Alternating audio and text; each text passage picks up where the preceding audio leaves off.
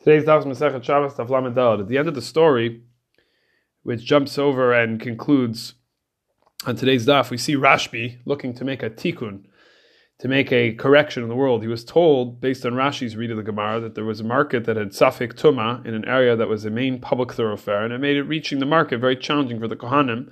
They had to find a different way to get there. Rashbi set out to resolve this Safek out of a desire to mitake and elevate the world. And Rashbi learned that in that spot, Ben Zakkai had been cutting Truma in that spot, presumption being the spot had once been Tahor.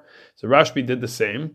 And the machlokas between Rashi and Tosfos, what exactly did Rashbi do? So Rashi says that Rashbi also cut up radishes of Truma and threw them in that spot to show that it was really Tahor. And in the end, a miracle occurred, and the corpse that had been buried there floated up, and they were then able to mark the grave, thereby solving the challenge of the Kohanim. Tosfos says the kavanah of this line is simply that Rashbi followed the derech of Yaakov Avinu, seeking to be matak in a situation that could benefit the public. Here, Rav Kook's comments are instructive and enlightening. He writes about the concept of sfeikot and reveals a side to the concept of a safek, of a doubt, which is critical to understanding of halacha in general. Broadly speaking, Sfeiko, doubts and halacha, came as a result in history of a decrease in holiness of the nation. When we lost our great status of shleimus, we lived in Eretz Yisrael.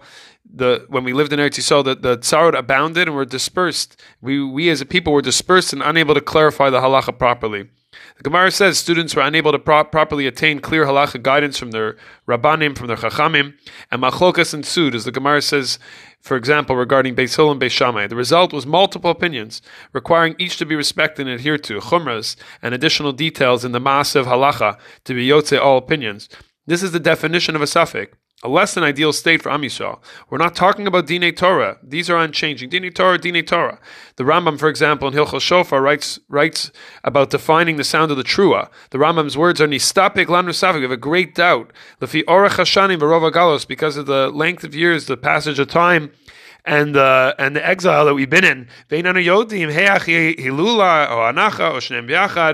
know which is the sound. Is it a halila or is it a anacha? The short sounds or the longer sounds, are both of them together. We do everything. So we're lacking the unified Sanhedrin giving clear instruction to the nation from the base from the Makom and Mikdash. Rav Kook notes that Sveikos and delving into them are also part of Limud Torah and are part of halachic living. But this is not the ideal Torah we should be focusing on. Then Rav Kook says the following: Shnei Yamim Tovim Shel Galios V'chayotze Bazeh. This is the concept of having 2 days of Yom Tov, and anything related to this idea that resulted as a conversation of Safek.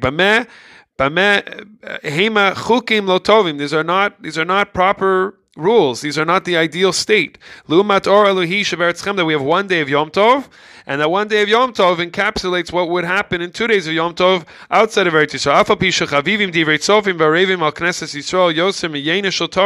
Even though the great words of the Chachamim are sweet to Am Yisrael, and they're greater than the wine of Torah, it's certainly true how the Divrei Chachamim have protected us and enabled us to safeguard our traditions. But Rashbi is coming to teach us we need to resolve sveikos. We need to resolve the doubts in the world and return the nation to its full health and spiritual position.